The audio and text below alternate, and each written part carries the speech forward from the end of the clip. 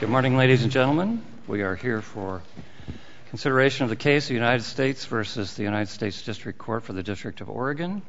Mr. Grant, you ready to proceed? Good morning, Your Honors. Eric Grant, U.S. Department of Justice for the Mandamus petitioners, defendants below. I hope to save 5 minutes of my time for rebuttal.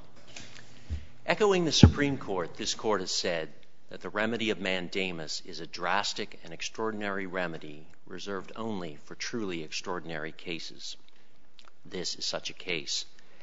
It is really extraordinary because plaintiffs seek unprecedented standing to pursue unprecedented claims in pursuit of an unprecedented remedy. According to plaintiffs' complaint, virtually every single inhabitant of the United States has standing to sue virtually the entire executive branch to enforce an unenumerated constitutional right to a climate system capable of sustaining human life, and to enforce that right by means of a judicial order that defendants prepare and implement an enforceable national remedial plan to phase out fossil fuel emissions and draw down excess atmospheric CO2. Of course, the usual answer to all of that is, well, then they'll lose, or then it will be reversed an appeal if they don't lose. So why is this extraordinary in the sense that the ordinary processes of litigation should not be followed? Your Honor, there are three reasons why this case is extraordinary. One, defendants are most of the executive branch, including the President of the United States.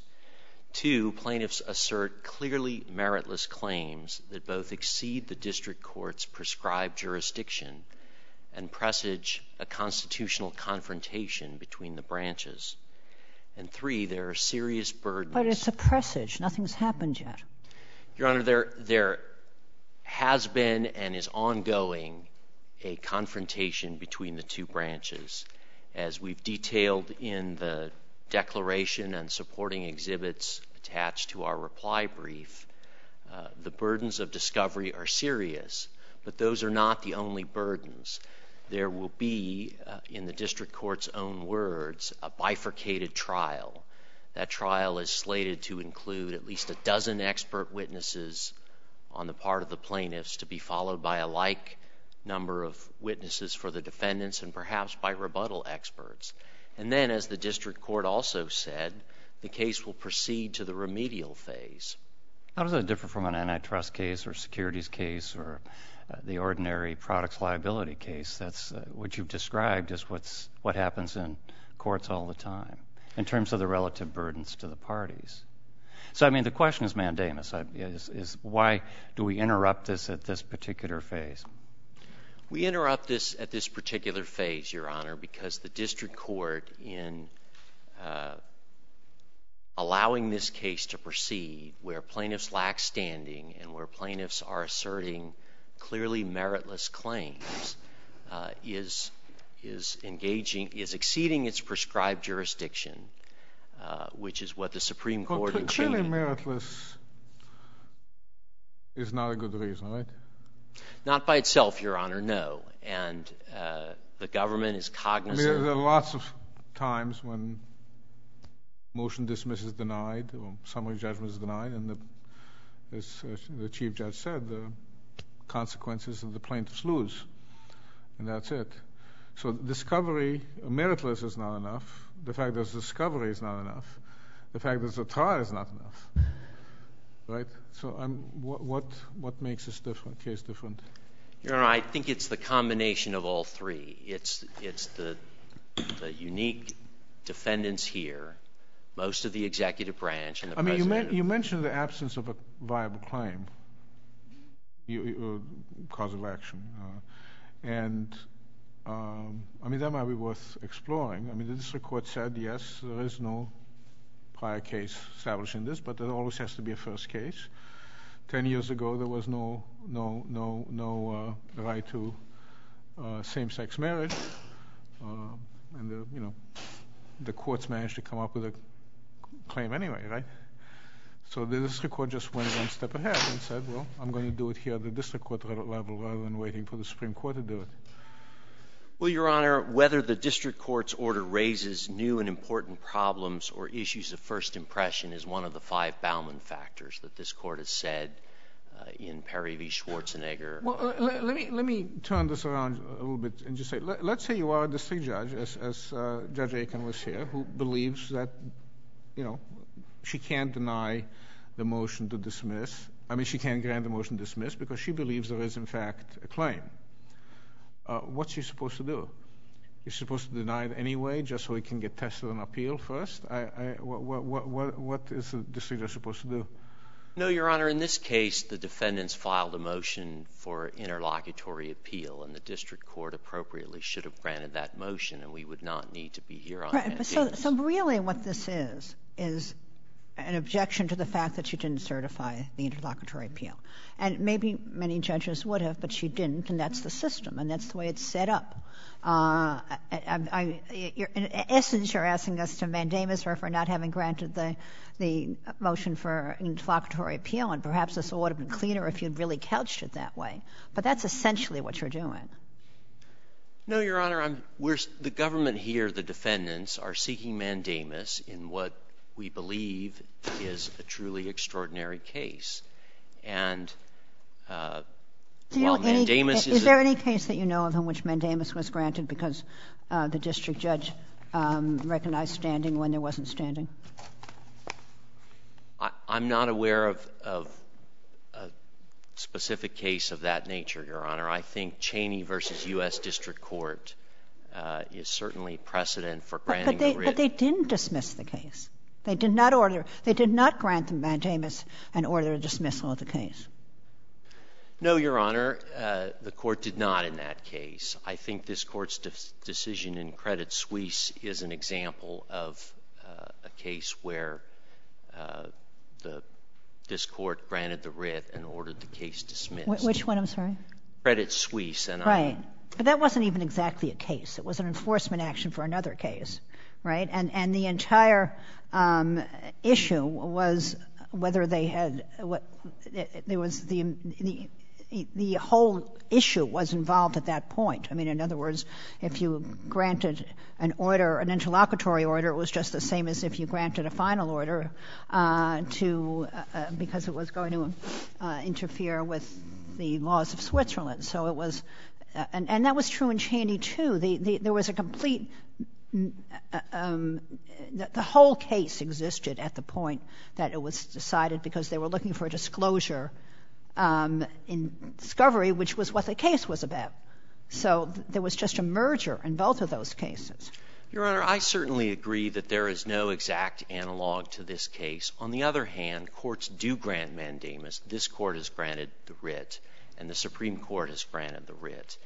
And we submit that the unique circumstances of this case, again, virtually the entire executive branch, constitutional claims and non-constitutional claims that lack merit, that both the previous and current administrations agree should have been dismissed as a matter of law without a trial. And then I noticed that you're not mentioning discovery. Originally, your claim of why there should be mandamus was discovery, and you're not relying on that anymore. Your Honor, we're relying on that in part. Discovery is burdensome. There are document requests that go back to 1965. There are depositions. There have been a deposition of a White House official in which executive privilege and deliberative process privilege questions were raised. There are scheduled to be depositions of 8 cabinet agencies. I thought they said they've withdrawn those. They've withdrawn 4 of the depositions, of the personal depositions of cabinet officers, but the Rule 30b-6 depositions of 8 cabinet agencies are scheduled. But not the secretaries. Not the secretaries personally, no, Your Honor. Remind me, 30b-6? I'm sorry, Your Honor? 30b-6? Rule 30b-6 depositions of those. Remind me of 30b-6 is. I'm sorry, Your Honor. Essentially the corporate representative depositions of. These are document requests, basically. No, these are depositions, Your Honor. Of the designated person who has the most knowledge over a particular topic, right? Yes, Your Honor. So, I mean, I don't understand the discovery burden in absence of an order from the court. I mean, in Cheney, we had an order from the court that was compelling production. In all these other cases, we have the defendants who have sought discovery relief in the district court and seek mandamus from that. But we don't have a court order here. We don't have any dispute about discovery, except you say that it's burdensome. So why does that justify mandamus? Well, Your Honor, again, that's not the only burden. After that will come a bifurcated trial, a trial that the plaintiffs themselves trumpet to the world will be the trial of the century. And then we go on to remedial proceedings that at which the district court said in order to guarantee redressability for plaintiffs' claims, for them to have Article III standing, will involve an order that defendants cease their permitting, authorizing, and subsidizing of fossil fuels, an order for defendants to move to swiftly phase out CO2 emissions, an order to develop a national plan to restore Earth's energy balance, and then an order to implement that national plan. But nobody's issued an order like that. There's been no order issued. Nobody's saying the district court — I mean, the district courts obviously have all sorts of control over relief and even over the scope of the case itself. I mean, I would hope if this case did go forward that it would be pared down and focused and directed at particular orders or agencies. But to stop it now when there's, you know, all kinds of ways that things can develop, it's not very unusual to have a case that is filed very broadly but decided very narrowly. Yes, Your Honor, but the district court itself admitted on page 28 of its order that this is the kind of relief that's necessary to give plaintiffs redressability, necessary to give plaintiffs Article III standing. At that point, if somebody issues an order like that, you can move for a stay. Well, Your Honor, in Cheney, the Supreme Court emphasized that mandamus is appropriate to avoid unnecessary constitutional confrontations. And granting the writ in these circumstances is appropriate to enforce that dictum.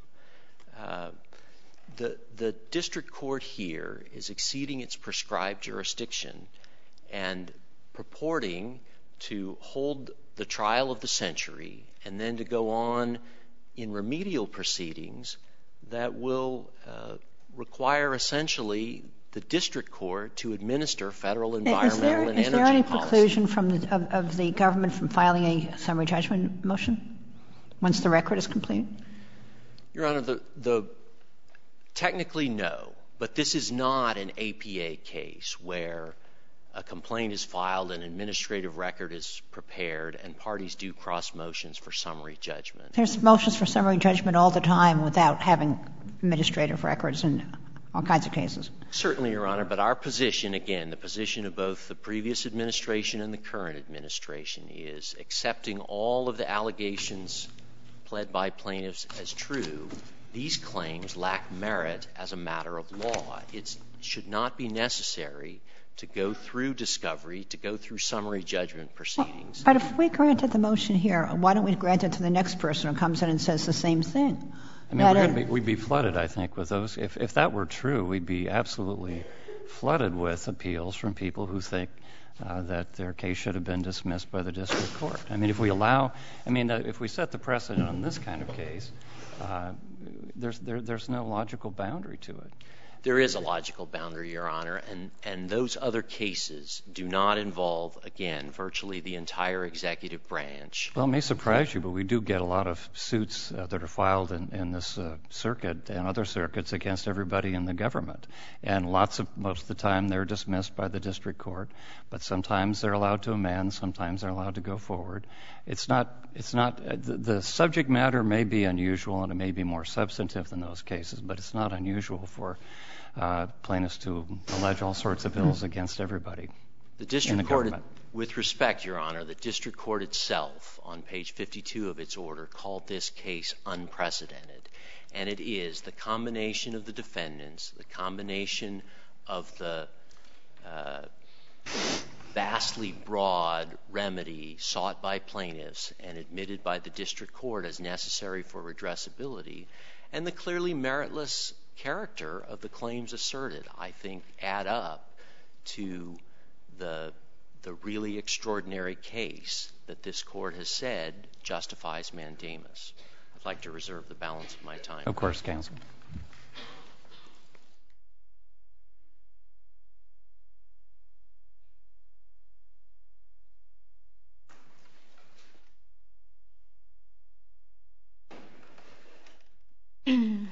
Good morning, Your Honors. May it please the Court, I'm Julia Olson, and with me at the counsel's table is Philip Gregory, my co-counsel. I also have the real parties in interest here, 18 of the 21 youth plaintiffs, along with Dr. Hansen. I'd like to thank the Court, and particularly the Court staff, for accommodating all of us today. Your Honors, we know of no federal court ever dismissing a constitutional case on the grounds of mandamus. It would be extraordinary and unprecedented for the Court to do so here, particularly in light of the Court's... There's much unprecedented about this case. So saying unprecedented is not going to help much. As the district court said, this is an unprecedented case. And in some way, saying it's unprecedented sort of undermines your position because it may suggest we need to take unprecedented action. Tell me, why isn't this case controlled by Bellin? We addressed the question of global warming in Bellin and said there's no standing on both causality and redressability grounds. I explained very clearly in Judge Smith's opinion there. I just don't see how this case is different. And just as a follow-up, if I'm not, persuaded that it's different, is there some way I can deny mandamus anyway? I mean, you understand what I'm saying? I do, Your Honor. Okay. The first, I'll answer the latter part first. And Judge Berzon, Your Honor, was correct when you asked counsel whether there was any case dismissing a case on the basis of standing on a writ of mandamus. And the answer is no. We've been unable to find one.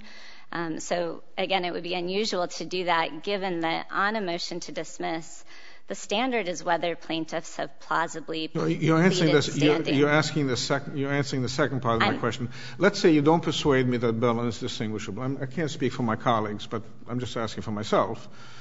You're saying I can still deny mandamus.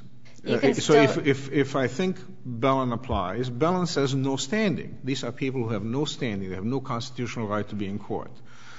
Why aren't I, if I reach that conclusion, why aren't I required to grant mandamus? Because saying this entire proceeding is illegitimate. That's what Bellin seems to say. People who raise that kind of claim don't belong in federal court. Actually, Your Honor, Bellin was decided on summary judgment. I understand, and we can talk about Bellin. That's why I gave you a two-part question. And you decided to answer the second part first, which is fine. If you wanted to go back to the first part, we can do that. Your Honor, You want to distinguish Bellin, but there is a second part of the question. Is there some way I could deny mandamus even if I can't distinguish Bellin? So, anyway, answer either half. Yes, Your Honor, because the Court is bound by the clear error standard in reviewing the district court's decision on the motion to dismiss. If I think Bellin controls and these plaintiffs have no standing, what clear error can there be? Well, Your Honor, I think it's a question of facts on the record, and I'd like to just try to convince you of why Bellin can be distinguished here, if I may. Okay, that's perfectly fine. Bellin involved emissions that represented 6% of Washington State's emissions. It was emissions from only 5 refineries.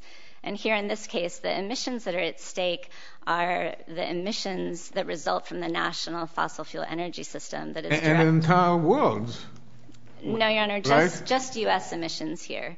And that far exceeds the level that this Court found was scientifically indiscernible in Bellin. It also exceeds the level that Massachusetts versus EPA said was discernible and cognizable in that case, which was 6% of global emissions. Here we have 16 to 25% of global emissions. But in addition, Your Honor, in Bowman, this Court made clear that in reviewing the 5 factors that make up the writ of mandamus standard. That in no instance has the court granted a writ of mandamus when there was only one factor present. So if Your Honor found that there was only clear error as with respect to standing, it would there's also no cause of action. There's also that problem.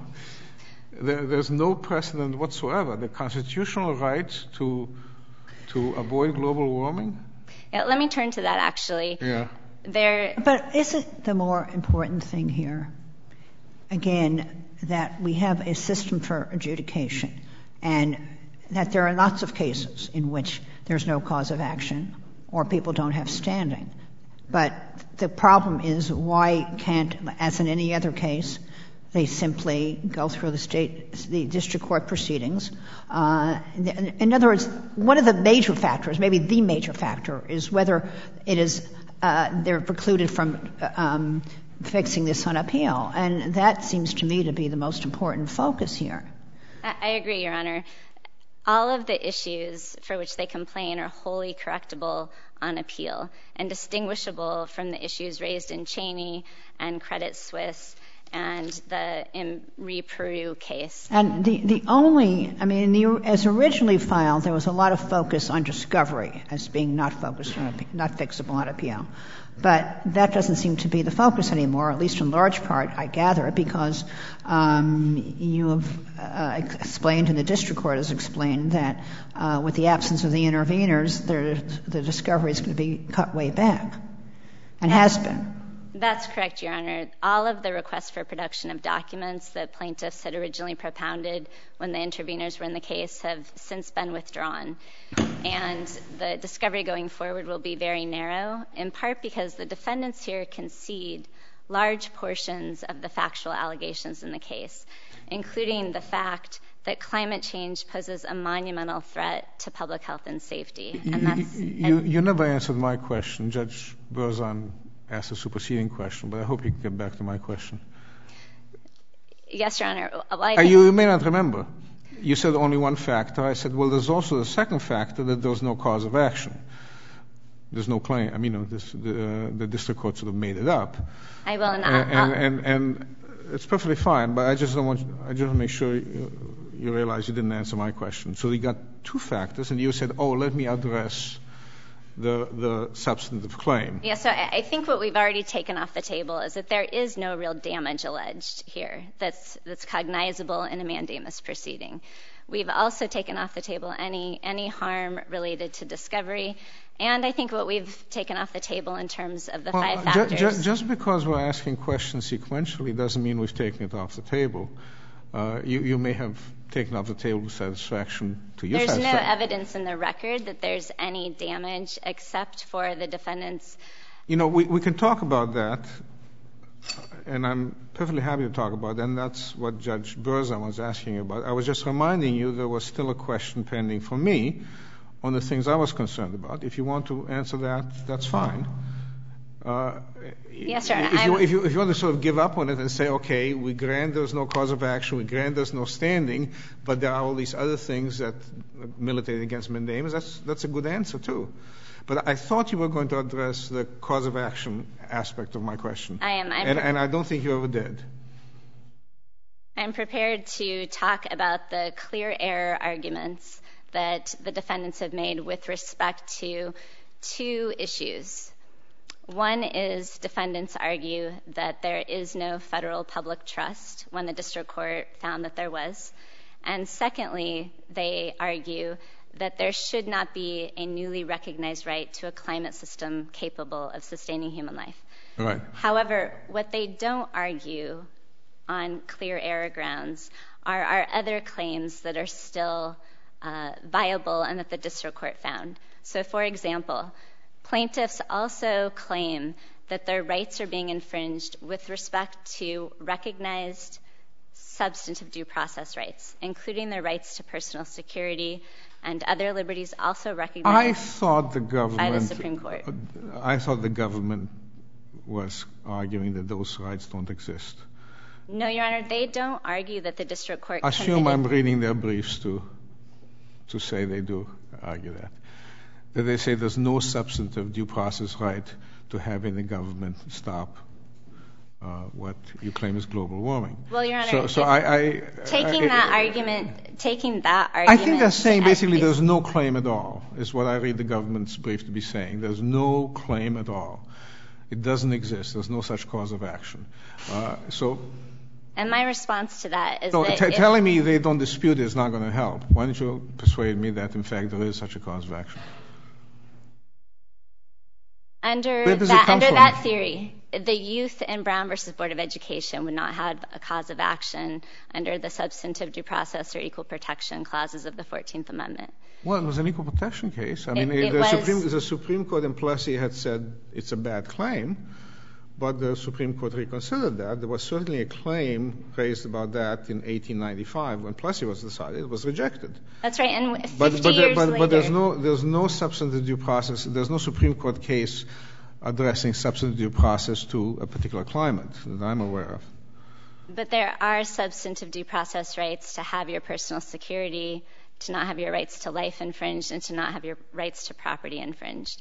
And these plaintiffs... By action from the government, I am not aware of any case that says the government is required to regulate so as to prevent harm caused by others. That's correct. And that's why the complaint is based on systemic affirmative infringements of the plaintiff's right by the conduct of the federal defendants. Some of your claim is based on a fair amount of it on the use of federal lands. That's correct, Your Honor. So the federal defendants, the Department of Interior primarily, authorizes substantial extraction of fossil fuels from federal public lands, oil, gas, and coal.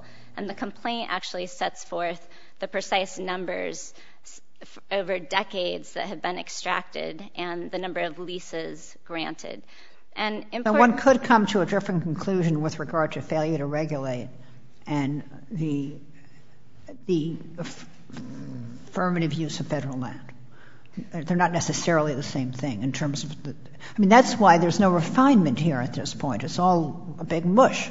That's correct. It's why the factual record, the historical record, the scientific record, the record of the federal defendants' actions is very important in this case. And that is also why perhaps the case should be focused a little more clearly as it goes on. And it will be, Your Honor, why through the discovery process. Why don't you try focusing it for me now? Federal land. What case is that says that the government has an obligation to manage federal land in a way as to stop systemic pollution or any kind of substantive objective like that? I don't know of a case like that. It's not a case, Your Honor. It's the U.S. Constitution and the Fifth Amendment Substantive Due Process Clause. So this is an interpretation of the Constitution that the district court came up with, right? There's no case saying there is such a right. There's never in the 200-some year history of the United States, there's never been a case that says the United States has to manage federal lands in a way as to generally to improve certain kind of conditions, right? Well, Your Honor, maybe I'd like to point you to a dissent you wrote in Lipscomb v. Simmons at 962 F. 2nd, I could have been wrong, 1390. I could have been wrong. Well, it was a dissent. I'm often wrong. Your Honor, what you said in that dissent was that the brunt of the state's policy there was a foster care system. But the brunt of the state's policy falls on the children who, after all, have no say in the matter.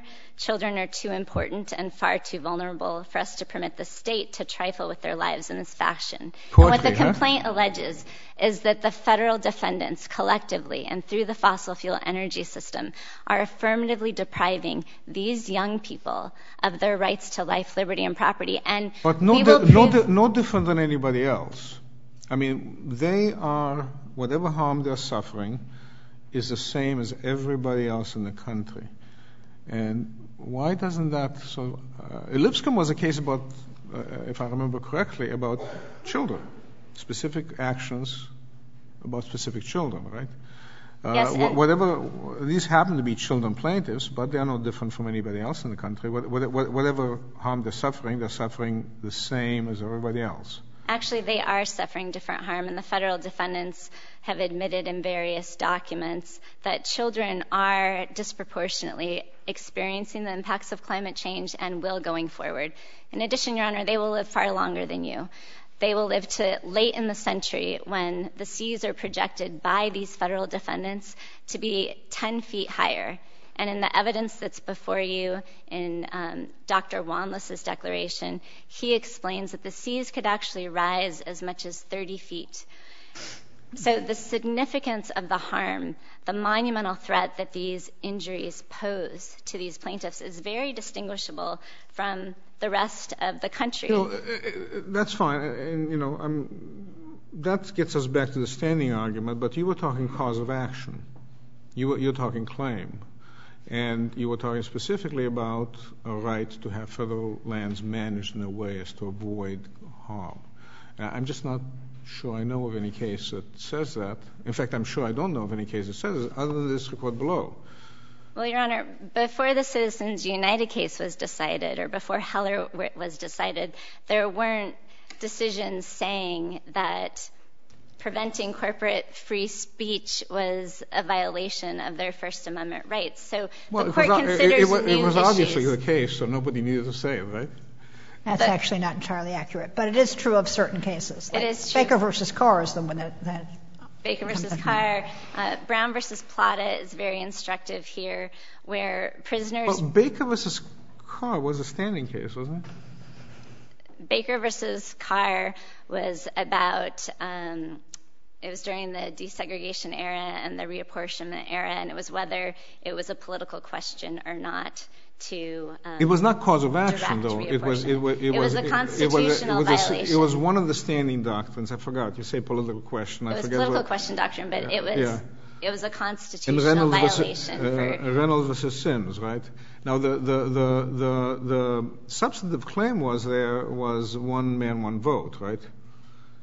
That was the claim they came up with. But the standing aspect of it, I mean, Baker v. Carr was a standing case. Your Honor, it was a political question doctrine case. Right. But Reynolds v. Sims came afterward. There was no precedent on one man, one vote until then. There was no precedent. And similarly, Obergefell v. Hodges is precedential here in terms of the way you look at fundamental rights. And that isn't that the kind of stuff we leave to the Supreme Court to tell us? I mean, should the inferior federal courts be creating causes of action that are really, really removed from any precedent? It's actually the province of district courts to develop the factual records, the historical records, here the scientific record that will form the basis of the fundamental rights analysis. So, for example, in Brown v. Board of Education, there were 5 district courts that developed records on the infringement of the equal protection rights of black children. In Brown v. Plata, that resulted from several district court decisions considering the evidence of harm from the lack of an appropriate medical system due to overpopulation in the California prison system.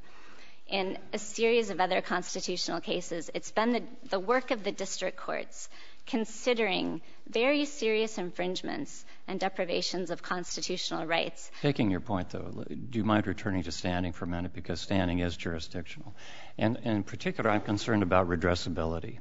I've looked at the relief sought, and I have serious doubts about whether the harm is redressable within the context of this case. So can you address that, please? Yes, Your Honor.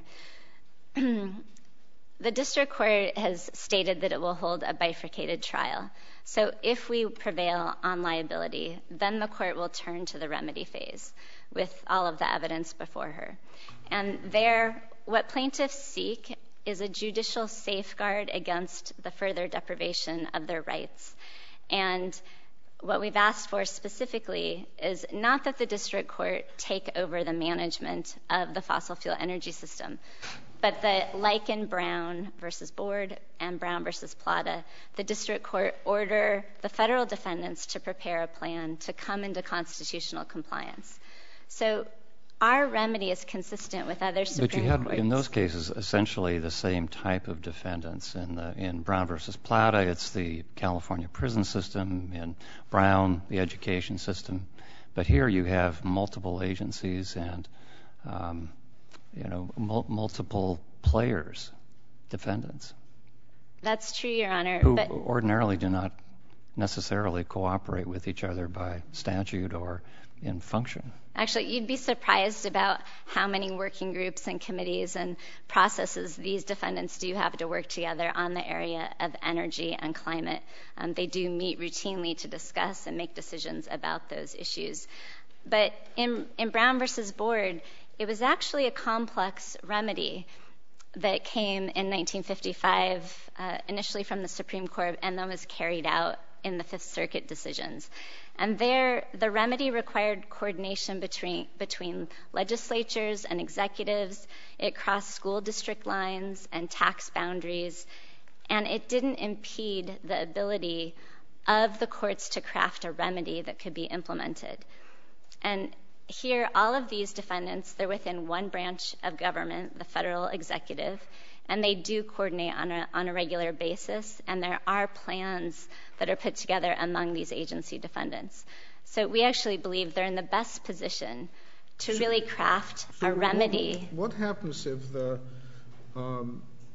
as I understand it, there is now reconsideration of the entire global warming issue in the current administration? What happens if the executive branch and the judicial branch come to different conclusions about the nature, effects, and projected remedies, appropriate remedies as to this issue? Thus far, Your Honor, the new defendants in this administration are not taking a different position on the factual issues than the prior administration did, but what they are doing is they're doubling down on fossil fuel extraction and production. And I understand. Did you hear my question? I thought I did, Your Honor. Okay. That if they took a different position on the facts. My question is, look, we're looking in the future. We let this case go forward, and let's say the district court finds, there is global warming going on, and the way to remedy it is by taking the following 15 steps, whatever they are. Department of Energy has to do certain things, and Department of Interior has to do other things, and comes up with a plan. And let's say the executive branch, while examining the same issue, comes to very different conclusions. Comes to a conclusion, yes, maybe it's going on, it's not very serious, we don't need to do anything about it, or we need to do very less about it, or we need to do different things about it. How can we have the two branches coming up with different solutions to the problem? Who trumps at that point? Your Honor, whose policy at that point prevails? Well, hopefully not President Trump's. These defendants will have an opportunity at trial to present all of the evidence they want. They can bring in experts to try to contest the evidence. And let's say they do that, and the district court simply comes to a different conclusion than the executive branch, working along the same track on the same problem, and they say, yes, we have a different solution. We, the executive branch, have a different solution, or we don't think it's a problem at all, and we think the taxpayers' money is better spent on other causes. And the district court says, no, you're going to spend resources and you're going to change policies to deal with this problem instead, and take money away and resources from those other problems. Who wins at that point? The district court would set a judicial safeguard based upon the factual findings and conclusions of law that she makes after trial. But let me just be clear about something. At least at this point, there is not a factual dispute because the complaint admits the basic they're denying the federal government's involvement or responsibility, but they're not denying the scope of the problem and its immediacy. Is that right? That's so in order correct, to do that, they would essentially have to withdraw their answer and file a different one. That's correct. So why is there going to be a trial on any of that part? I mean, my understanding is that there was going to be a trial on it because the interveners were denying it, But since the interveners are gone, aren't the admissions in the answer binding for that purpose, and the dispute, if any, is about the federal government's responsibility or involvement, and whether there is, in fact, a cause of action, and so on. And the district court also said that she was going to revisit standing on the basis of the trial. And that has to do with connections between what the federal government has done and the problem, but not the problem. That's correct, Your Honor. So we will have a lot of stipulations as to facts that will be uncontested, and we'll use requests for admissions for that process. That just underlines the problem. I mean, just what Brisbane points out just underscores the problem. The government is in this litigation. It's admitted certain things. It might or might not be able to take them back. Meanwhile, the executive branch is working on its own policies that may be inconsistent. Or is the government now bound in its policies in dealing with global warming by admissions made in this district court case? So basically they can't take it back. The EPA can't change policy. The Interior Department can't change policies because they made admissions in this case. It doesn't is that your position? No, there's 3 points in response to your question, Your Honor. First, if the scientific evidence changed and there was a need to alter a remedy that was issued, the defendants are always free to go back and I am assuming the district court comes up with a reasonable conclusion and finds there is warming going on and this is a plan to cure it. Meanwhile, the executive branch, working along the same lines, comes to a different conclusion. There's less going on, different policies are needed, resources should be used for something else. I'm not saying, the district court would be wrong about that. At that point, you've got the district court coming out one way, based on stipulations or whatever, and the executive branch coming up to a different policy. Who runs the country at that point? Is it the district judge in Oregon or is it the president? Your Honor, the defendants would have the flexibility to decide what policies to implement. And they said, look, we have decided we go with the EPA. We have made our own policies, and we think the district court is wrong. Can they just ignore what the district court says? They can't ignore their constitutional obligations under the Fifth Amendment or an order directing them to come into compliance with the Constitution. So your answer is, in that case, the district court would prevail, and whatever policies the executive branch comes up with to deal with this problem, if they come up with any policies at all, or they think it's worthy of dealing with, have to take second place. The decision is made in Oregon, not in Washington, D.C. Your Honor, to the extent that government can't violate Brown versus Board of Education and have segregated schools any longer, if government acts in ways that deprives individuals of fundamental rights, I understand your reasons, but that's your answer. Your answer is if the district court says one thing and the EPA comes to a different conclusion, the district court prevails. That's your answer.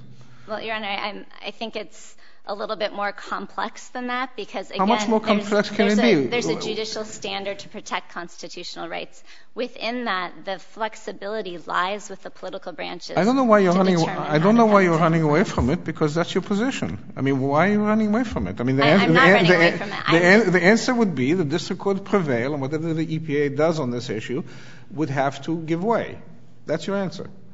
I don't know why. It would be reviewed for constitutionality. That's correct. It would be reviewed for its constitutionality. Because this is a constitutional right, the district court would decide, and whatever the EPA says would be wrong. That's correct. And I think I see that I'm well over my time, and the important point here... You were using our time, so with the Chief Judge's permission, I think we're okay. Thank you. Why don't you sum up?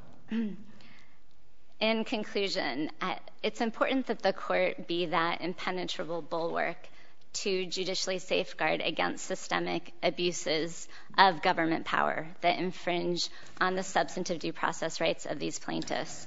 Do you want us to make a substantive ruling at this point? I don't think you do. We don't, Your Honor. We simply ask that the court lift the temporary stay and send it back to the district court so that these young people can go to trial and present their historical and scientific evidence and make their case.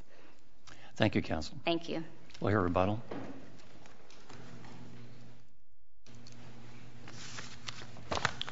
To address the last point, if there is an unenumerated due process right to a stable climate system, if there is a judicially enforceable public trust doctrine, this Court should say so now, and we should proceed on that basis. How do we say so now? There is nothing before us that would lead us to say so now. Your Honor, this case is before this Court, as it was before the district court, on a motion to dismiss, and the court below ruled. But it's not before this Court on a motion to dismiss. That's the problem. It's not. It would be if you had prevailed and they had appealed, then we would be considering these issues anew. But now it's a mandamus case. You're asking for relief under a sliding scale of factors. It seems to me premature. Well, Your Honor, to get back to that overarching question of the appropriateness of mandamus, it's concededly a drastic and extraordinary remedy. But if there is no standing, as defendants submit here, then the district court has exceeded its prescribed jurisdiction. And Cheney says that is the traditional use of the writ, to confine district courts to their prescribed jurisdiction. If there are no meritorious claims, then this litigation offends the separation of powers. But Cheney didn't do it. Cheney did not, in fact, dismiss the case or order it dismissed. No, Your Honor, but precisely because it's a very delicate thing to do at this stage. But the Supreme Court emphasized that that is a traditional use of the writ. If a district court exceeds its prescribed jurisdiction, mandamus is appropriate. And do you know how many cases we would have if we had believed that on mandamus? Hundreds every day. No, Your Honor, I don't think you would have those cases. Well, there's no question we would. If you allow people to come into court because they're displeased with a district court denial of a motion to dismiss. I mean, that's just the plain fact of it. Or on jurisdiction, even if you limit it to jurisdictional grounds. Still, I mean, you know how many cases we decide on jurisdictional grounds at the end of the case and decide there was no jurisdiction? Your Honor, with respect, to be fair, this case is not like the run-of-the-mill case. This case, again, by the district court's own description, is unprecedented. If allowed to go forward, it will offend the separation of powers, particularly where there is no merit to the plaintiff's claims, either under the Due Process Clause or under the Federal Public Trust Doctrine. The Supreme Court has said that in the absence of any historical, textual, or controlling precedential support for a due process right, a court should decline to fashion a due process right out of thin air. Hot air. The D.C. Circuit, in the Alec L. case, which the district court said was virtually indistinguishable from this case, dismissed that public trust claim as so insubstantial, implausible, and foreclosed by prior decisions of this court, or otherwise completely devoid of merit, as to not even involve a federal controversy.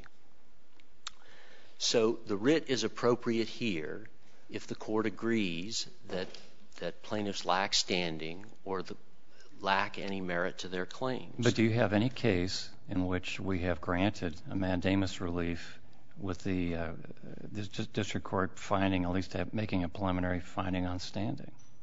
I don't think there is one. Your Honor, I don't have an exact analog to this case. I submit that Cheney is good authority.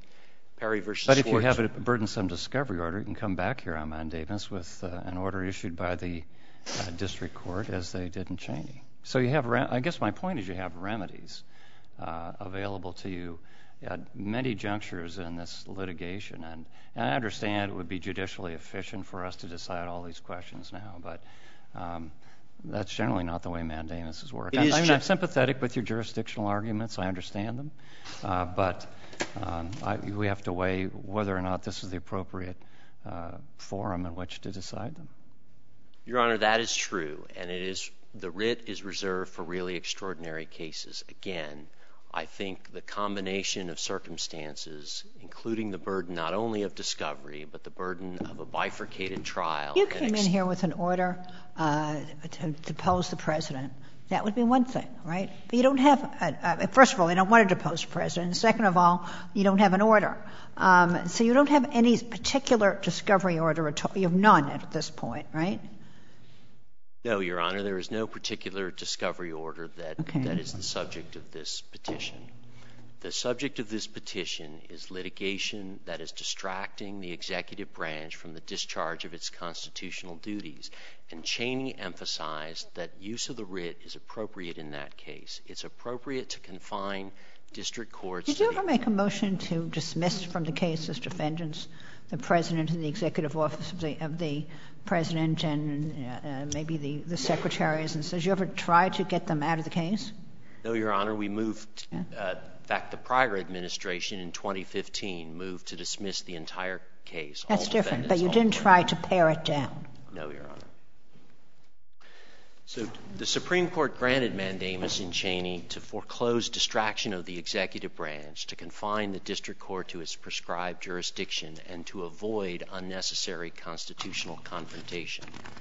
This Court should do likewise. Well, suppose we granted the same relief that was granted in Cheney. It's essentially what's happening anyway, right? In other words, what they did was they sent it back to the Court of Appeals and said, find some other way to deal with this. And that's what's going on in the whole discovery dispute anyway. They didn't dismiss the case, and they didn't preclude discovery, either of those things. So what the mandamus was in Cheney was about something that's not even happening here anymore. It might have been at one point, but it's not happening anymore. With respect, Your Honor, we're asking this Court to apply the principles set forth by the Supreme Court in Cheney. Well, that principle seemed to be you don't dismiss the case on a mandamus. It was asked for and it didn't happen. Your Honor, this Court has exceeded its prescribed jurisdiction. This Court is on a collision course with the executive branch, as Judge Kaczynski's questioning illustrated. Cheney says the writ is appropriate in that case, and the Court should grant the writ. Thank you. Before you sit down, I just wanted to understand the status of the case. The case has been stayed. Is a discovery period still set in the case, or are there discovery deadlines, or is that subject to renegotiation depending on whether the stay is lifted or not? Your Honor, I'm not aware of a specific discovery deadline. I believe the Court and the parties contemplated, or the Court and the plaintiffs contemplated a trial in February. That's the so-called trial of the century. But I presume that that schedule is no longer Who called it the possible. trial of the century? The plaintiffs' counsel, Your Honor. Okay. Any concluding remarks you want to make? No, thank you, Your Honor. This Court should grant the writ and put an end to this case. Thank you, counsel. Thank you both for your arguments today. The case just heard will be submitted for decision, and we will be in recess for the morning. All rise.